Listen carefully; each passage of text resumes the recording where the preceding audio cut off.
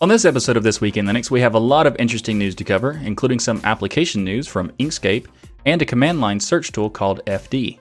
We've also got some distro news from Ubuntu, Pop! OS, and Umix OS. And we'll cover a really cool tip that was shared on the r/Linux subreddit this week related to Bluetooth and Pulse Audio. We've also got some really interesting news from the KDE world because there's a new project that's a fork of Kwin. Oh yeah, I forgot to mention, almost anyway, that this episode is episode 100 of This Week in Linux. So there's a special bonus that I'm recording this live on YouTube right now. So we've got all that and much more coming up. I'm Michael Tunnell with Tux Digital, and this is your weekly source for Linux GNews.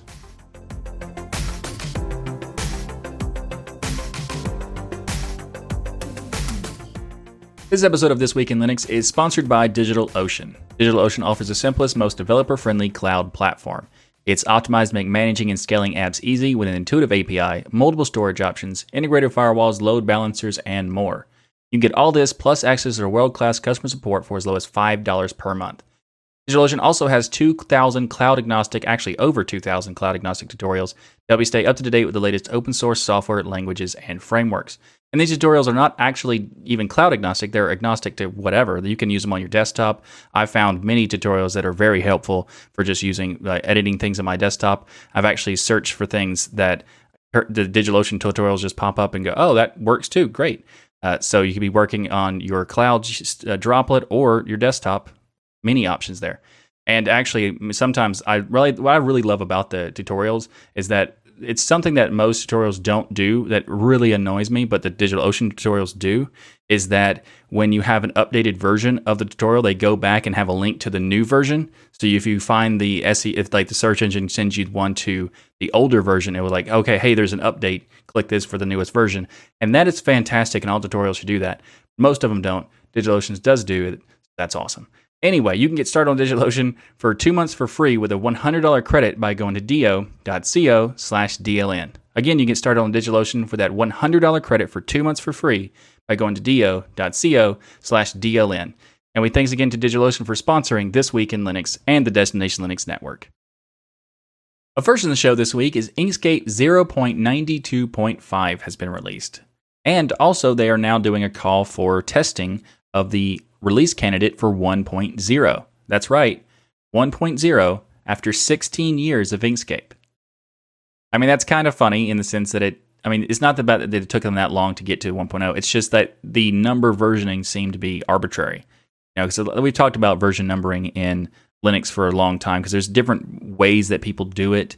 And 1.0 usually means that it's good to go for production. And Inkscape has been fantastic for years, so I'm not really sure why they waited 16 years to get to 1.0, but they are now almost there, which is awesome. So the Inkscape team actually has released 2 updates, one with fixing the current version, which is the 0.92.5, and the other one is the release candidate for 1.0, which will be coming out in a couple months or so. We'll cover that much more in depth in the future when they actually release the 1.0. But for now, they want people to do testing. If you would like to try out the 1.0 and give them feedback and some bug reports and things like that, be sure to do that because it is a fantastic project and a fantastic application. But we're going to start with what's new in the 0.92.5 release, and that is they've had a lot of stability and bug fixes in this one, and it also has some new features. So the new features is extensions are now compatible with Python 3 as well as Python 2. The option to export to save as has been updated to remove the Cairo PNG. That part has been removed, as it was frequently confused with the export PNG image option.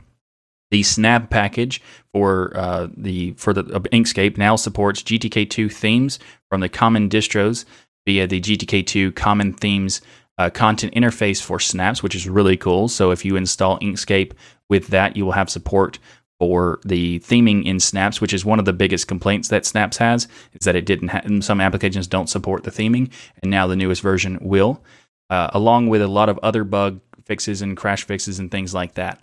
So this is really cool. I'm a big fan of Inkscape. There's a lot of great things that it can do. If you're not familiar with it, it's a vector graphics application it's basically kind of like Illustrator, but it's an open source application. And I'm a big fan of it overall because there's a lot of cool stuff that I even recently found out it could do, where it allows you to do smoothing of path nodes, which is not necessarily informative to most people, but I found it really awesome because I didn't know it could do that until about like a week ago. So anyway, Inkscape 1.0 has also some other updates. That this is like a really big update, and they've actually had some questions about like why did it take so long and that kind of thing. So they did like an interview. The Register did an interview with Mark John Mugen. I'm sorry for butchering that. It's guaranteed I was going to. They said, why is it taking so long to get to 1.0? And he says the main reason is because we have migrated from GTK 2 to GTK 3, which is quite different. So it's in the works for a lot of years, and it was really a long process because it was just volunteer work, which is because it's an open source application, so it was mostly people doing it in their spare time. In this particular case, not always open source does that, but in this particular case, that's how it was. And they also have an interesting question where they said, is the open source business model or lack of it holding back Inkscape? And he says, we would advance much faster with even 1 or 2 full-time developers. That has been some frustration because we only rely on donations. We get as much less than what we would need to hire people, which is something if you would like to donate to the Inkscape project, that would be very beneficial to them. Hopefully they could get like some kind of sponsorship deal going to make sure that they can have like some full-time developers, because Inkscape is really awesome. But also, it has been 16 years before the 1.0 comes out. I mean, that's just a weird versioning issue, but still, it is kind of an interesting situation to be in. Anyway, some other changes in 1.0 also are some new options that are aimed at web developers, which is really interesting. I think this is probably the most interesting piece of 1.0, and that is that there's a new export format for HTML5 Canvas, which saves an image as code to render it on HTML5 Canvas rather than just an SVG. So that is really, really cool. So it allows you to do much more advanced stuff using Inkscape through web design, which I think is pretty awesome. If you'd like to learn more about this latest release of Inkscape, as well as the 1.0 release of this application, we'll have a link in the show notes below for more information. Up next in the show is a new project from the KDE world, and this is an interesting project that's a little bit controversial because this is a fork of the window manager and compositor of KDE's that's called Kwin or Quinn, whatever. Technically, so it's not clear with a K, by the way, what KDE wants it pronounced as, because if you go to their project wiki, it says pronounced as one word, which is Kwin and Quinn are both one word. So like that's not very specific. So be more specific next time. And now moving on to the actual project. So Kwin FT or Quinn FT, I'm not sure what he wants either way, but I'm going to go with Kwin because I just think that flows better. So Roman Gilg is a longtime KDE developer, and he has announced the first public release of a drop-in replacement for Kwin, which is the Kwin FT. He's also forked the Kwayland library. See, you call it Kwayland. I mean, it's not. Anyway, so this library has been forked called Rapland, and so Kwin FT and Rapland they've been developing for a few months since the beginning of the year, and he says the reason he's doing it is to accelerate the development significantly in comparison to classic Kwin. So there's been a lot of improvements to this one because he says that there's less display latency on this version, this fork, and also that he's improved the full support for output rotation for displays as well as mirroring. So, for example, you want to have a vertical monitor, you can use this to make it work. Versus, I think also that's specifically for the Wayland version. It already works on X11 if you want to use it, but if you want to use Wayland, supposedly the Kwin version doesn't work that well. So the Kwin FT solves that. And by the way, I would want it to be called Kwin. I want the Kwin FT project to be called FT Kwin. So I could say for the Quinn or for the Kwin. I just want it to be that way. It's not, but it should be. Just think about it. I technically did tell him about that, and he says that he doesn't. He likes the idea, but has already picked the name, so it is what it is. But maybe after watching the reason why it's good for the Kwin, who knows? Probably not, but I just want to put that out there. So the interesting thing about this project is it's pretty controversial, and it's controversial in the sense that why are you making a fork of something so fundamental and so important? And the reason is interesting that he gives because it's basically like he's limited in what he can do with Kwin. And he says that in an organization like KDE, without formalized subdivision of responsibilities and by that risk management and containment, it is difficult to do big changes. He's saying to argue for such changes if they fail to quickly phase them out in a constructive way without hurting the overall organization. So the primary motivation for this is the ability to innovate and not having to worry about risk of the actual project itself. because Kwin, and a lot of the reason why people don't like that it's being forked here is because it is a fundamental piece, and why not just work on that piece? But if you're going to be doing a lot of stuff like restructuring to the point where it is very different, it might create breakpoints. And if he were to do that into Kwin itself, that might create some big problems for like even people who are using it at an enterprise level where they don't want to worry about, the dependency and stability of it and that kind of thing. Because Kwin has a long time history of being backwards compatible and being supporting of your configs even when they update new versions. So like when you go from 5.17 to 5.18, usually your configurations don't change and you don't have to worry about like big things that you already have set up. So like that is one of the big values of using KDE Plasma. So if they were to do something like this and to really change and restructure how it works, you could create some big problems for people who don't want to deal with them. And it makes sense why he'd be forking it because of that. And I actually agree that this is a better approach, because if you are going to make big changes to Kwin, it's probably better that you do it on a separate project versus doing it on the main one. That could create issues. So I think this is a good way of doing it. I mean, I don't know necessarily if it's necessary. That's a weird sentence to say, but I don't know if it's actually needed or not. But I think that there is some potential to, if he can make Kwin even better, then I'm all for it, because Kwin is already awesome, but it could be even better, and that is something to look forward to.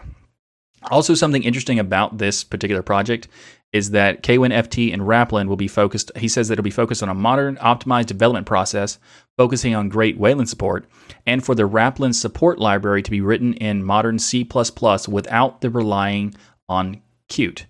So the Qt toolkit is a topic we talked about last episode, because they were having some, potential issues with open source in terms of like doing a weird delay.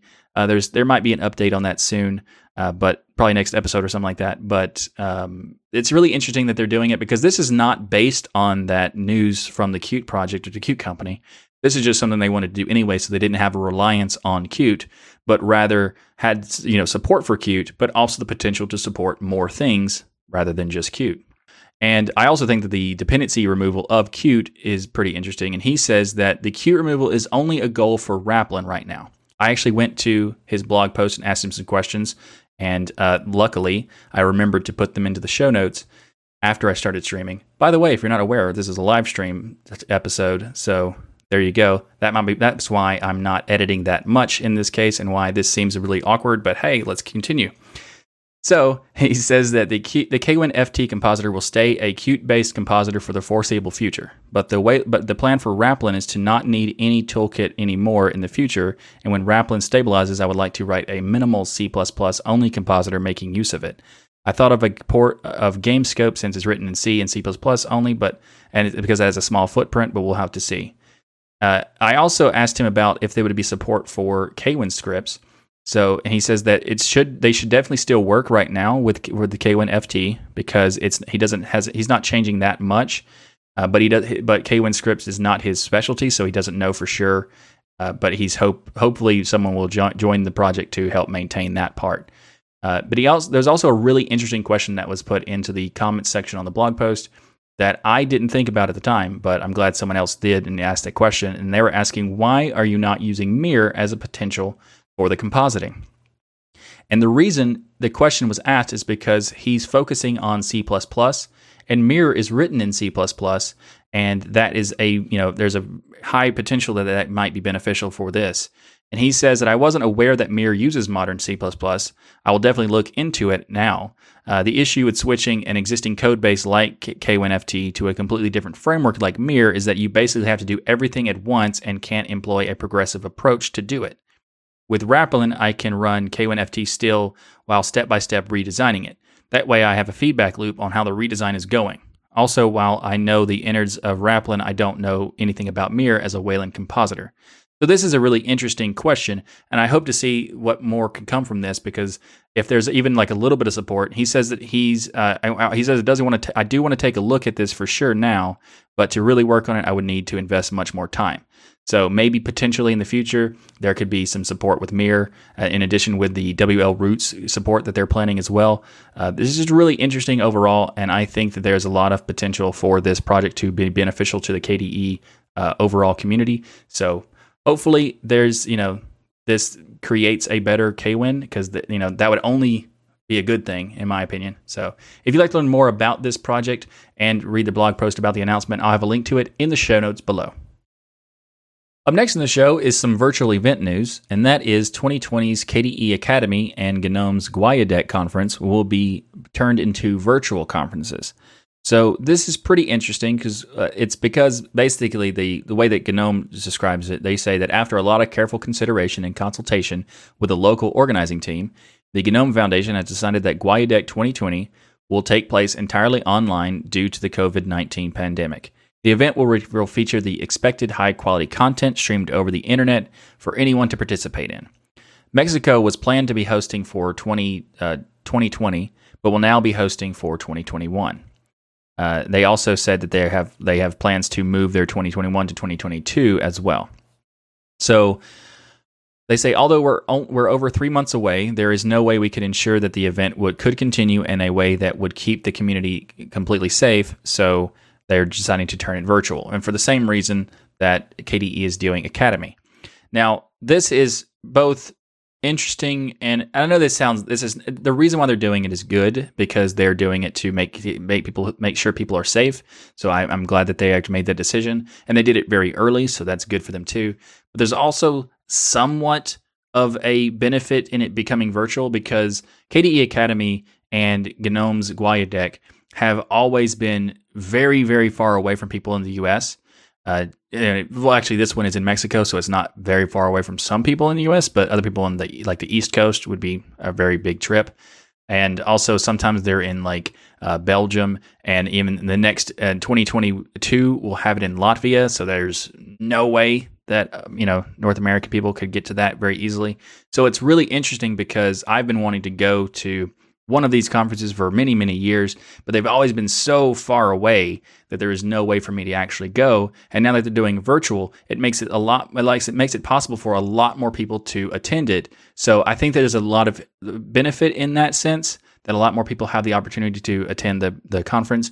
And I'm very curious to see how they're going to handle the virtual aspects of the conference, because I think both of them have a lot of experience doing conferences, and I'm definitely interested to see what happens with the way they handle the speakers and way they handle the workshops and all that stuff. So anyway, if you were wanting to go to those conferences but weren't able to based on the location, now you can definitely do that. So be sure to put it on your calendar, and I'll have a link in the show notes below for more information about both of these. Up next in the show is the 8.0.0 release of the program called FD. This is an alternative to the find command, and it's actually pretty interesting because I've used it before in the past, but I sometimes forget to install it on my system, and now I will put it on my list to always install because it is that useful, mostly because the find command syntax is ridiculous. So for example, if you were going to use the find command and you wanted to search for a specific file name or something in a file name, you would have to do find space tac iname space quotes, open quotes, then you do an asterisk symbol, then the pattern of the file name as you want to search for, then another asterisk symbol, and then another quotes to end it. And the reason for the asterisk is so that it searched for anything before and after, so that it would, if you do just for the file name, the pattern, it would only look for files with the exact file name versus something having in the beginning of that and also the end. So you had to put all of that in there, or you use the FD command. That will just allow you to do FD space and the file names you want to search for. Simple, right? Way more convenient. That's one of the reasons why find or FD is better than find, just by that alone. But also there's other values and benefits, and their list of general features include colorized terminal output, which is very nice.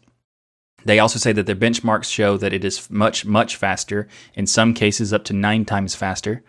They also have smart casing, which is a search that by default it will use case insensitive searching.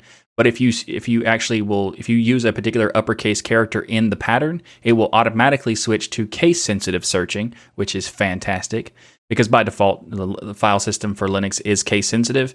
But this is a lot much better so that you can have an automatic case insensitive searching, so that just in case if you forgot what your capitalization structure was, you don't have to worry about it in this case in using the FD command.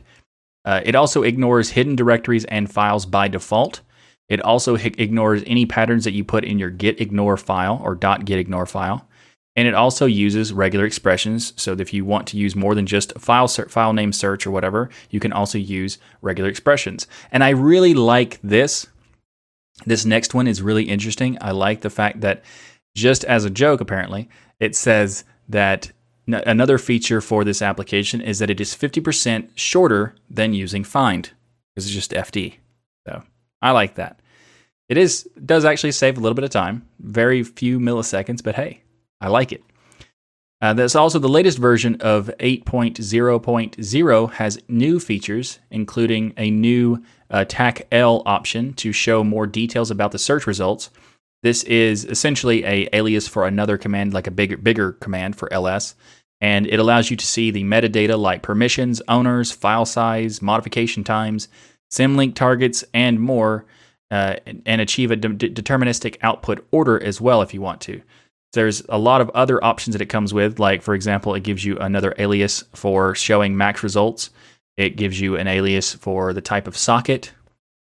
And also, it gives you a lot more features overall, including some additional support for ANSI font styles, like the LS colors allows you to show faint colors, slow blink, rapid blink, dimmed colors, and many more.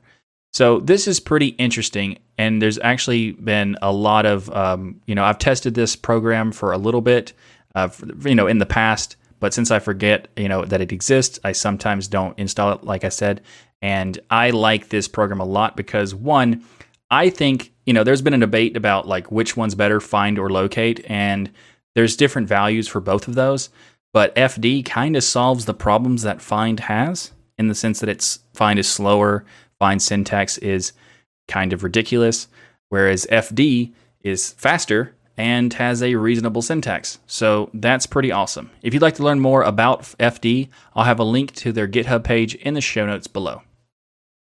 Up next in the show is the housekeeping section, and the first thing I want to talk about is This Week in Linux is currently live. Now, this means that I'm doing the show live on YouTube in a stream, and people can watch me and interact with me during the in-between topics, and also make fun of the fact that I can't say the word in between sometimes. But anyway, for those who are familiar or fairly new to the show, I guess, is that This Week in Linux used to be streamed live every week, and then I would edit it down for the releases afterwards. Well, I haven't been able to do that for about 6 months now, due to a wide variety of factors. Quick rundown for the reasons is that I'm a host of 3 podcasts. I'm the editor for 2 of those 3 podcasts. I run the Destination Linux Network in conjunction with Ryan DasGeek and also a lot of other people who help out. And I've been doing design and marketing work that's not related to DLN, and a lot more than that I can't really think of at the moment. None of the above has changed at all. I'm still doing all of that stuff. But some of the members of the community are helping me make this show possible. So I wanted to thank Mark Gilligan and Alex Brown for helping me do this show, as helping me do like show notes and prep stuff and that kind of things. It's very, very helpful. And I just wanted to acknowledge them for helping me doing this show, because this is basically making it possible for me to do the show live again. And I am so excited about that, because episode 100 being the first time back for a live show is fantastic timing. It wasn't planned at all. I was like, oh, wait, it's 100 episodes now. I should probably do it live. And then, so I decided to do it. And thanks to Mark and Alex for helping me make it possible. So yes, in the future, we will be doing the show live. If not every week, most weeks, but I'm going to try to do it every week. So yeah, This Week in Linux live streaming. And in the future, probably be on Saturdays instead of today when I'm doing it on Monday. More than likely, it's going to be on Saturdays. That's the goal. So Episode 101 will be attempted to be streamed live on April 25th, but at the moment, can't guarantee it. But yes, let's try that. Up next in the housekeeping section is the Destination Linux podcast. So this is one of the other podcasts that I do for the Destination Linux Network. And I want to talk to you about a couple of the episodes that one is not out yet, but it'll be coming out in a couple of days. But I want to talk about that as well. But first, episode 168 was a really interesting episode because we talked about the behind the scenes of Destination Linux and This Week in Linux. Now, you could also check out the live streams because we're doing the shows now live again, and that gives you a little bit of behind the scenes, but not everything. So we talk about more about like the tools that I use, the software that I use, the hardware that I use to do the streams and stuff like that. So if you want to check out more about that, check out episode 168 for the behind the scenes information about all the shows that we do and everything. And we also talked about the Earn It Act, which is disgusting, and it was basically it's a piece of legislation designed to destroy encryption, which is nonsense. We talk about more of that in more detail in the episode, so be sure to check out episode 168 for more of that. And thankfully we were joined by a great co-host with Eric Adams from DLN Extend Podcast, so be sure to check it out. And episode 169, we also had a great co-host join us from the Ubuntu Budgie project, and that was Dustin. He joined us to talk about what open source is and why it is important to us. And we wanted to kind of like give more of a in-depth discussion on the concept of open source and the philosophy behind it. So maybe if you're not aware of it, or maybe you want to know more about like why it's important to us, check out that episode 169. And the next episode that's coming out in a couple days will be episode 170, and we talk about how far Linux has come in the terms of like how many products are using Linux, how many services are dependent on Linux, and just the proliferation of Linux as a whole, because it is abundant. And a lot of people might not know about all these different products that use Linux as the fundamental piece of how they work.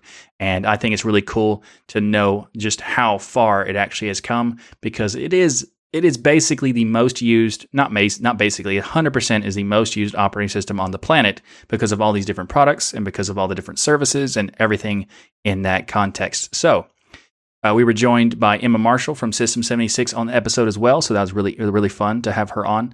So be sure to check out episode 170 of Destination Linux. Tux Digital and this show, This Week in Linux, is on LBRY now.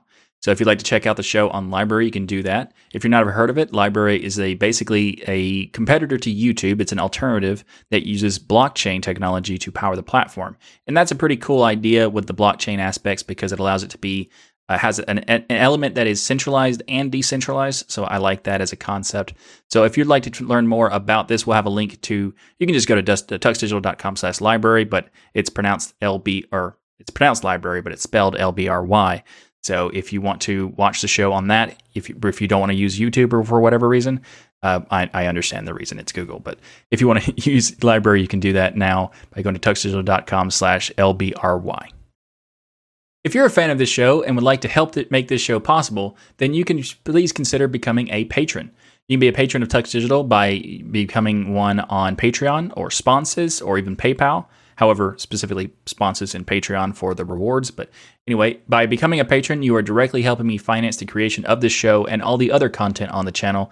So please, if you are interested in helping out, please consider doing so. You also get special rewards by joining me in the monthly Patrons Chat live stream, which in order to be that, you just had to be a patron of Tux Digital. You can actually be a patron of anybody on the Destination Linux Network to be a part of that. But if you'd like to do so, I think the Tux Digital channel is a really good one to be a patron of.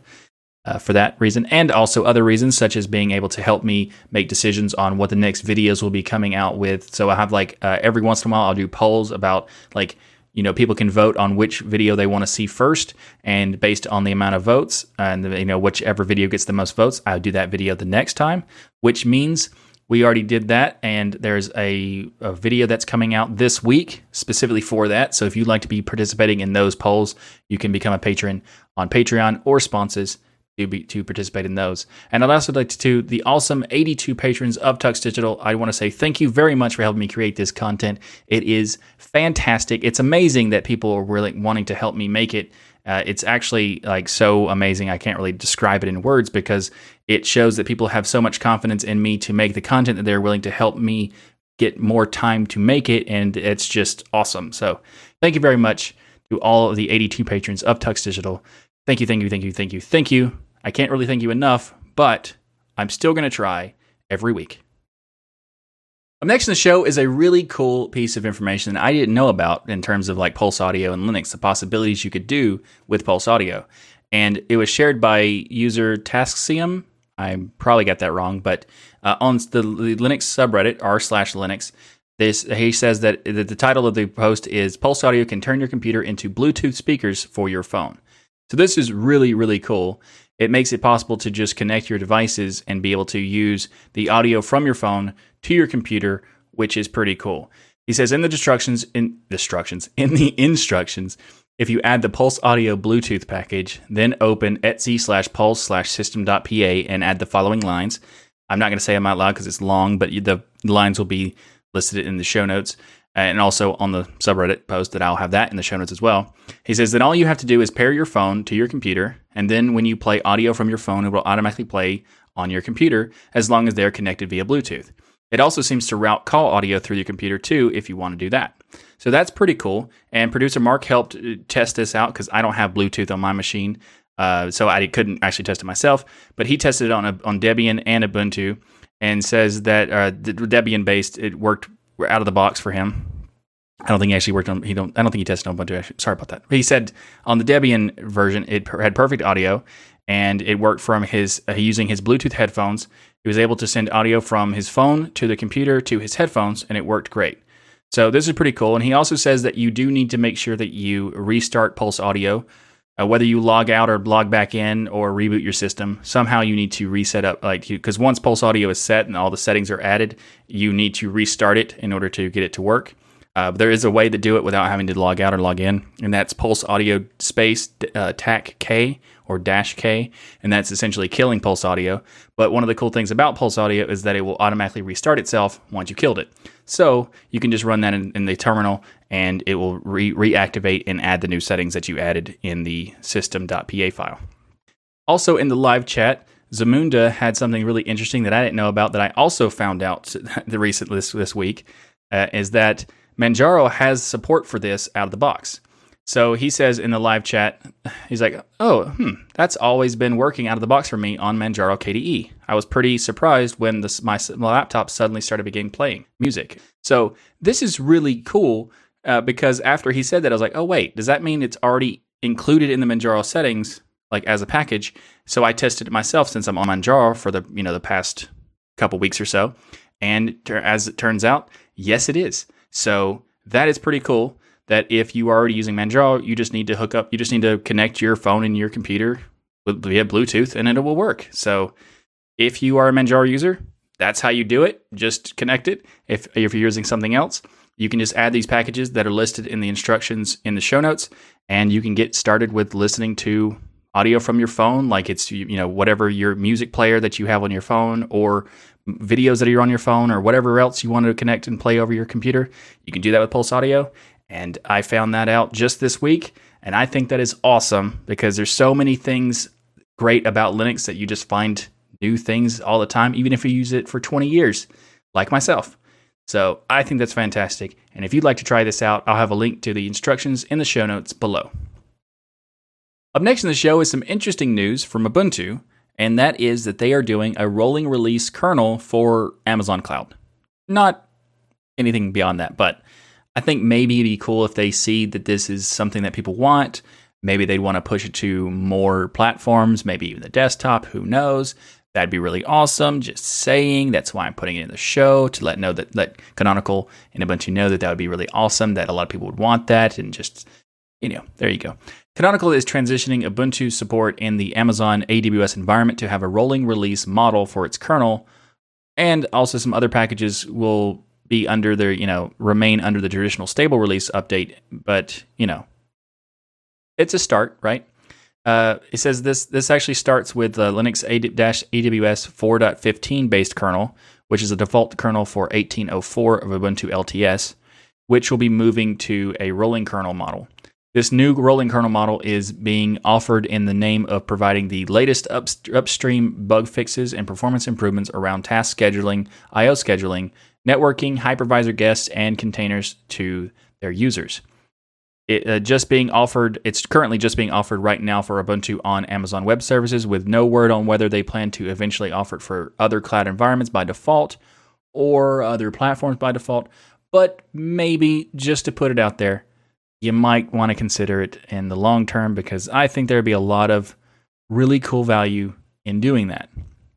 So, if you are using AWS and using Ubuntu, you might want to check this out, because it will allow you to get a rolling release up, to get to newer kernels faster, and I think that is pretty awesome. So, if you actually today you can get to the 5.3 kernel using this with the Linux-AWS-Edge kernel if you want to do that.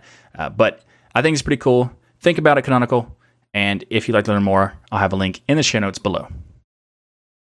Up next in the show is the 2004 beta release for Pop! OS. If you're not familiar, Pop! OS is an Ubuntu-based Linux distribution from the folks at System 76. And they have a customized, modernized GNOME desktop, because the default GNOME desktop it has a little bit to be desired.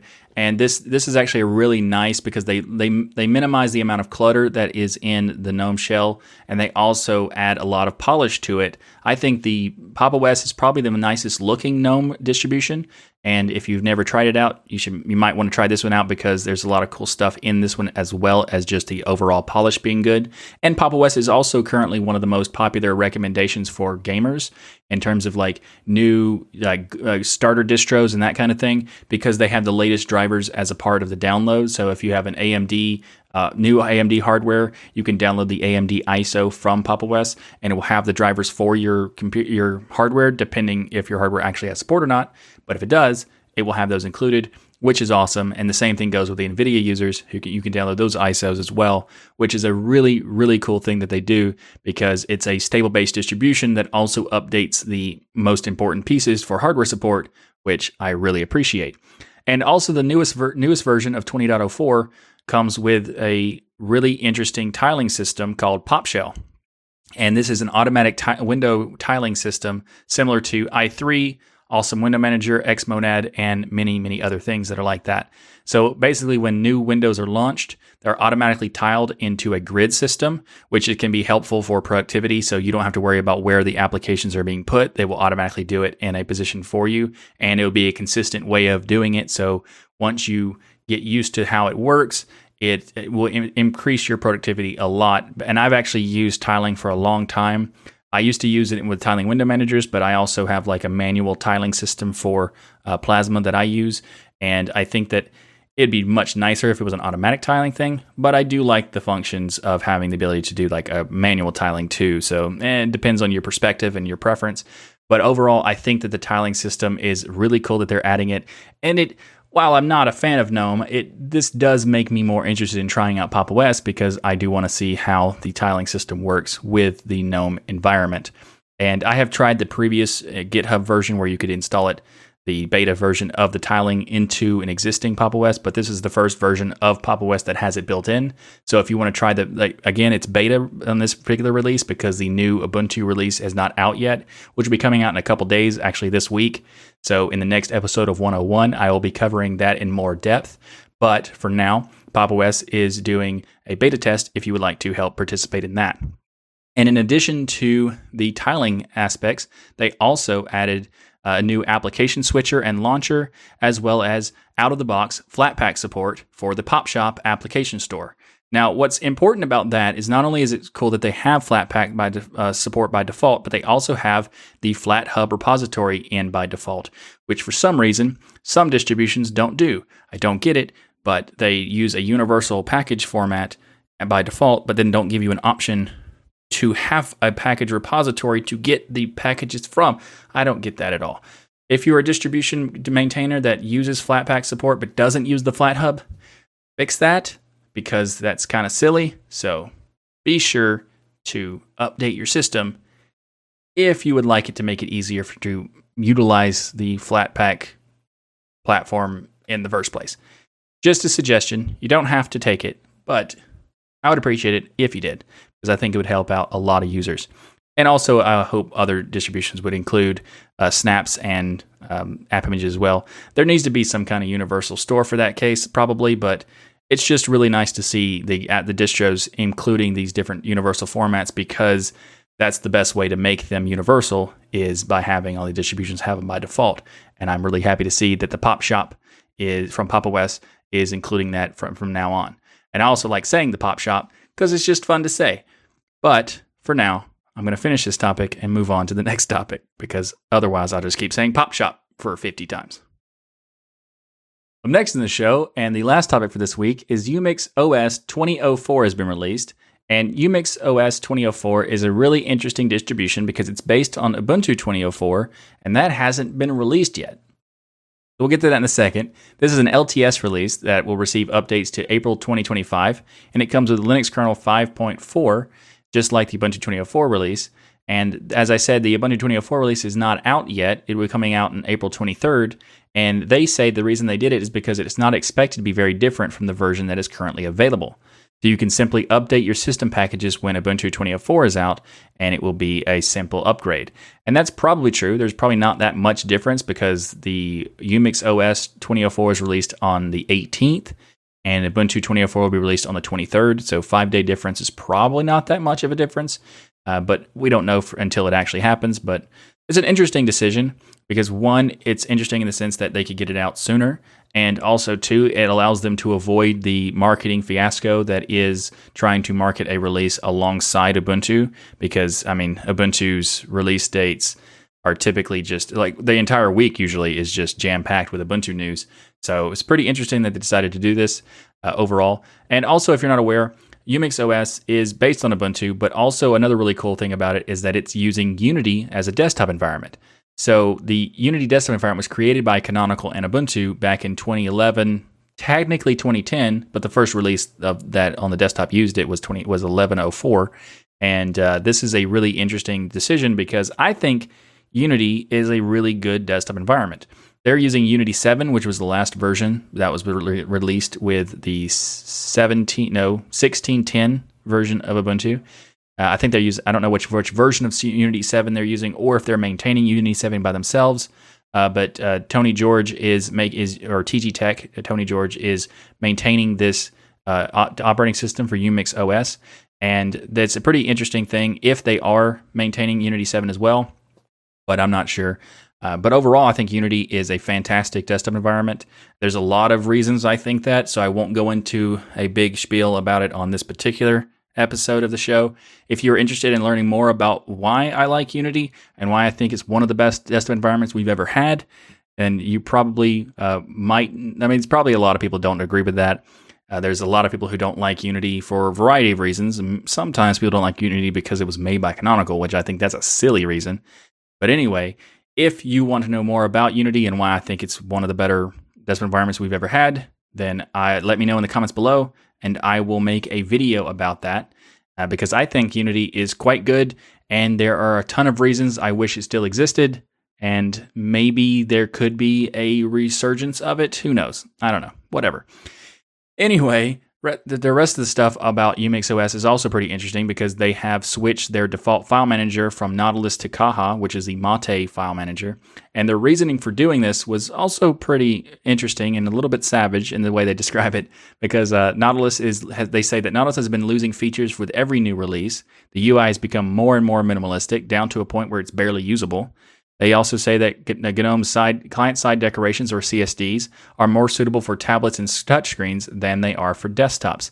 I actually agree with that. I don't like the CSDs at all, but that's a different topic. Again, another video. Let me know in the comments below.